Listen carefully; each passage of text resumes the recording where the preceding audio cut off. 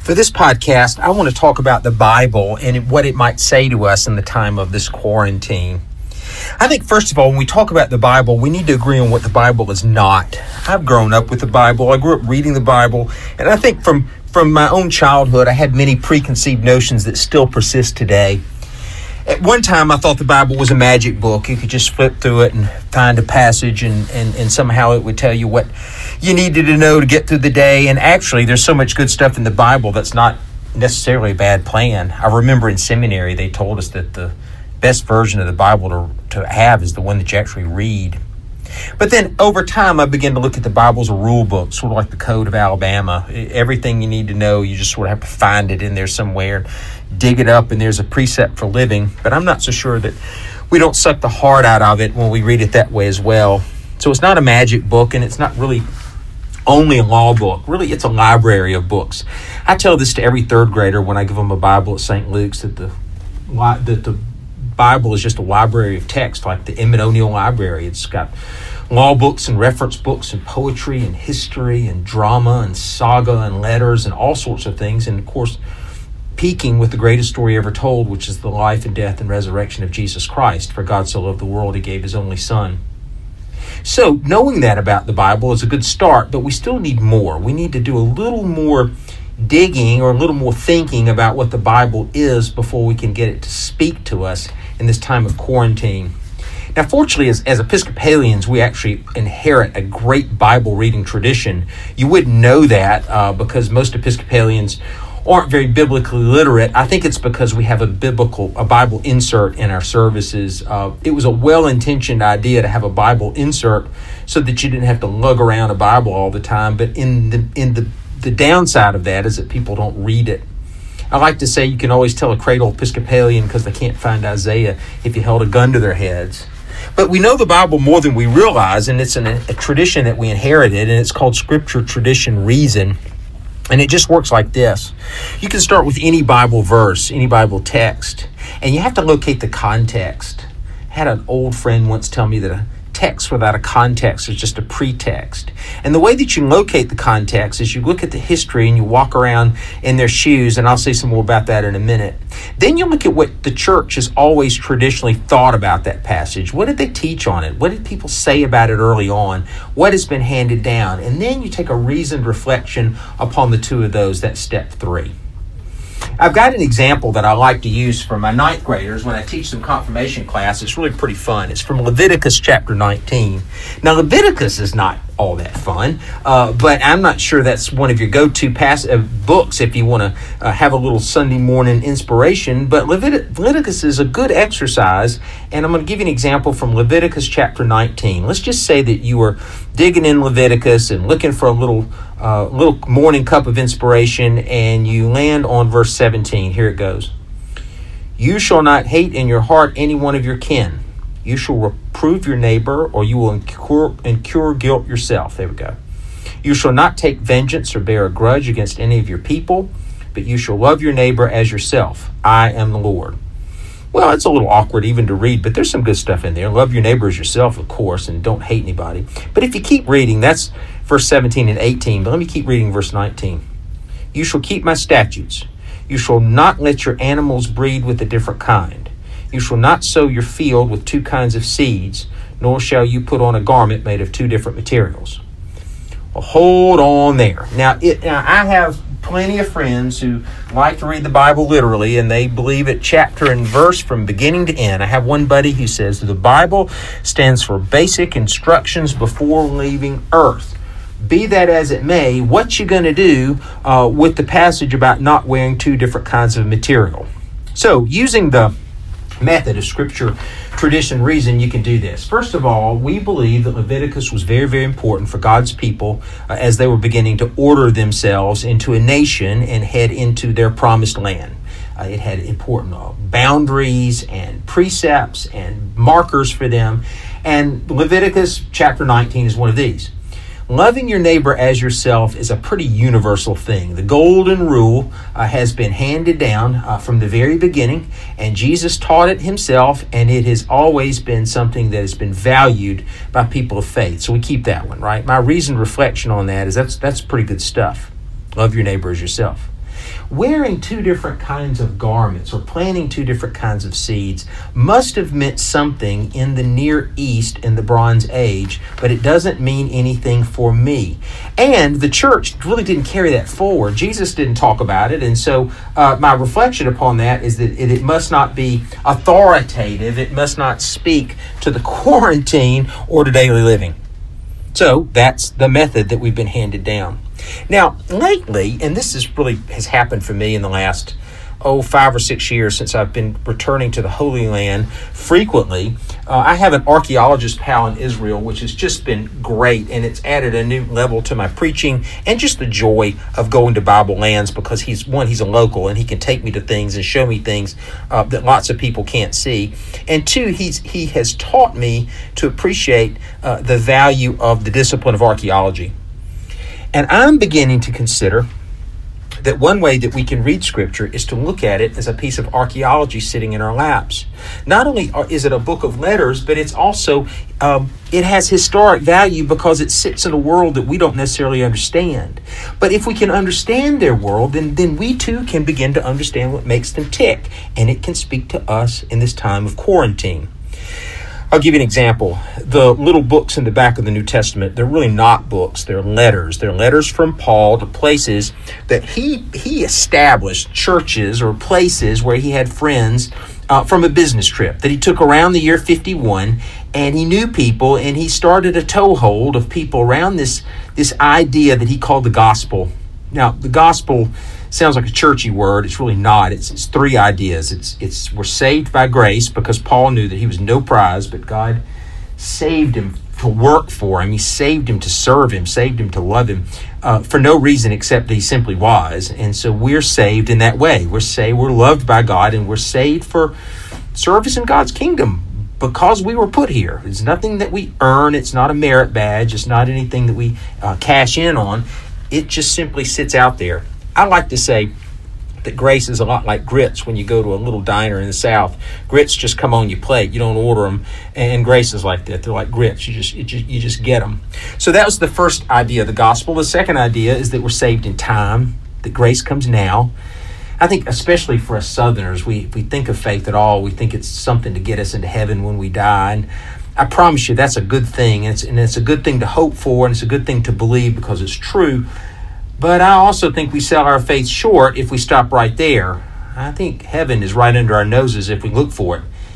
And it can even be here in times of quarantine. I think we have seen some remarkable heavenly activity that has happened between people with a new appreciation for who they are and whose they are, and a new connection even as we've been apart. So that's the second idea, that God saves us in time. We don't have to wait for heaven till we die. And then the third one is it makes us a new family. If the Bible has one theme from page 1 to page 1001 is this: will you be different in the way that I'm asking you to be different? And different means family. Different means connected. Different means community. Different means safety. Different means love with each other. Remember when they asked Jesus about the greatest commandment of all the commandments, and Jesus said, well, actually there are two. Love the Lord your God with all your heart and all your soul and all your mind, and love your neighbor as yourself. If we love our neighbor as ourselves in that way, in that Leviticus 19 way, then we'll be a family. And so grace and time and family make up the gospel. Here's where it's archaeology. The little books in the back, they're letters. Roman letters were a common form of correspondence back then. And so there's nothing, we have Roman letters from all over the place and from lots of different people. So we can take these letters and we can look into the world, say, of Corinth, and we can understand the ethic behind this gospel, or the way that Paul was asking them to be different in light of this gospel. He wasn't asking them to be Jewish people. He was asking them to be different in this gospel kind of way. And so this little piece of Roman archaeology can help us order our lives in a new way in this time of quarantine. For instance, here's some more archaeology. I believe, along with my Israeli pal and some others, that Genesis 1 through 11 also is a piece of archaeology. It was put down at the time of exile, and I'll say more about the exile in just a little while, but it was put down at a period of time when God's people had lost everything. They lost their homes and were losing their religion, and so they wanted the children to have an orientation, a correct orientation or a correct origin story. So Genesis 1 through 11 is a poem, or it's a song. It's not intended to be science, but it does have science in it because it tells the story of our existence as hunter-gatherers into living in cities. That's all. Read Genesis 1 through 11. It's our movement from an idyllic existence in the garden, if you will. And by the garden, it means simply living dependent on the weather, or following the weather, following whatever food and animals might be in front of them, living in closely protective groups, and moving into a city. You can look at a hole in the ground in Jericho and see a 10,000-year-old wall. It's the oldest city wall on planet Earth, and you might be tempted to think that that's an upgrade from the hunter-gatherer, wanderer, caveman kind of existence. But in fact, it's not. It's not an upgrade. Living this way in a city brought all sorts of misery on people because, one, they didn't have a varied diet anymore. They had a longer work week. Only one person got to be the king. Lots of people had to be the slaves. You had to have an army to guard the wheat. Someone else had an army to attack the wheat. You had to have a wall to store the wheat. And really, the first cities, it began a cycle of misery that continues to this very, very day. I think it's remarkable that when Jesus was tempted in the wilderness of Judea, we're told in the Gospels, right? He's baptized. He goes immediately into the wilderness to be tempted. The only thing in the wilderness of Judea is the oasis of Jericho. Jesus' temptation to walk away from the plan, walk away from what God asked his only son to do, or sent his only son to do, happened in the shadow of our original fall. It's the original sin, is the city, because people in the city, people become things. So when we're a family in that gospel way, we're stepping away from the city. We're different in the way that God asks us to be different. See, the Bible's got a lot to say about who we are in 2020 and even in this time of quarantine. I think that one of the most important things you can do when you look at the Bible is to remember two very, very important backstories. Two backstories. The Hebrews, who were the original people of the book, and then by extension us through Christ, they believed that if God did something once, God would do it again. The history was absolutely important.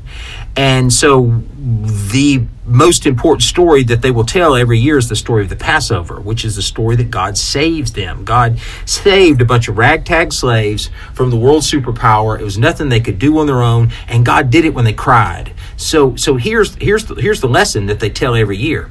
When we cry, God hears us, and God will save us, and save us even from ourselves. Save us when we're in a mess so deep that we can't get out. And so they tell the Passover story year after year, and our own communion words are these words. They're Passover words, they're Exodus words, because we remember that if God did something once, God will do it again, including communion, which I talked about in the first chapter of this podcast. So Exodus is a great story. It's a saving story. But let's be honest. Sometimes it's hard to feel saved. I would say that the quarantine right now is a time where we don't feel saved from anything. We don't know what the future holds. We can't see around the corner. We don't know what will happen on the other side of this thing with our economy. We don't know how many people will die. We don't know how to keep our friends and our neighbors safe except to stay away. And so we're wondering, which brings us to the other backstory. The other backstory is the backstory of exile. Now, it's too complicated for a quick retelling, but the gist is simply this. 600 years before Jesus was born, God's people lost everything. The Babylonian king, who was the superpower at the time, had the novel idea, unlike predecessors who would simply burn your town and kill everyone. He had the novel idea of taking the best and brightest of their civilization and moving them far, far away into a super city where they would do his work. And in this sad existence, they began to fear that they'd lost everything. They lost their house of worship. They lost their sense of place. They lost their sense of identity, and they got busy. They wrote down the Bible as we have it. They wrote down the scriptures and ordered their stories so that they had national stories, like the story of Jacob, who would wrestle with God and become Israel. They have stories like Moses, who would save them. And then they had Genesis 1 through 11, which sort of gives them an origin of the world. I mean, all this stuff came down. What's fascinating about the story of the exile is it's kind of hard to find. Exodus has got great detail. Making straw without bricks, heavy bondage of the Egyptians. I mean, you've got the stratified Egyptian labor system that's sort of described in there. With the exile, you just got to find whispers of it, like Psalm 22. My God, why have you forsaken me? It was such a forlorn place that Jesus remembered that phrase with his dying breath. And I would submit to you that there are days when we all feel like this. We feel this exile life. This is why it's an important backstory. You see, the Bible, once you cut through the archaeology, you begin to see they're just like us. Oh, they lived in a different time with different issues. Here's an example of archaeology. You know, in the Old Testament, when people are chasing golden calves all the time, why do they build these golden calves? What's the deal? Well, golden calf was a rain god. And that's a city problem. When we were hunter-gatherers, we simply followed the rain. But when you stay put in a city, you've got to pray for rain. You've got to wait for it to rain. If it doesn't rain, your crops don't grow and your family will die. And so they built golden calves. And in this time of quarantine, we need to be careful that we don't stray from a God who's constant and faithful and with us, even in the midst of this national calamity. See how the Bible begins to speak to us now.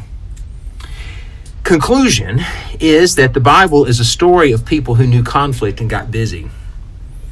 I like to say that the Gospel of Mark was written about the time they learned that the temple in Jerusalem was destroyed.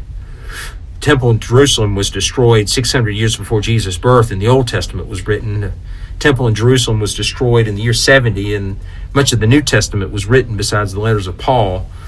People lose and they get busy. What will we do in this time of loss? My prayer is that we will be Bible people and we will get busy being different in the way that the Bible has always asked us to be different. Let's take care of our folks. Let's participate in the quarantine as best we can. Let's get it done. Let's be faithful. Let's say our prayers. Live as if someone is depending upon us.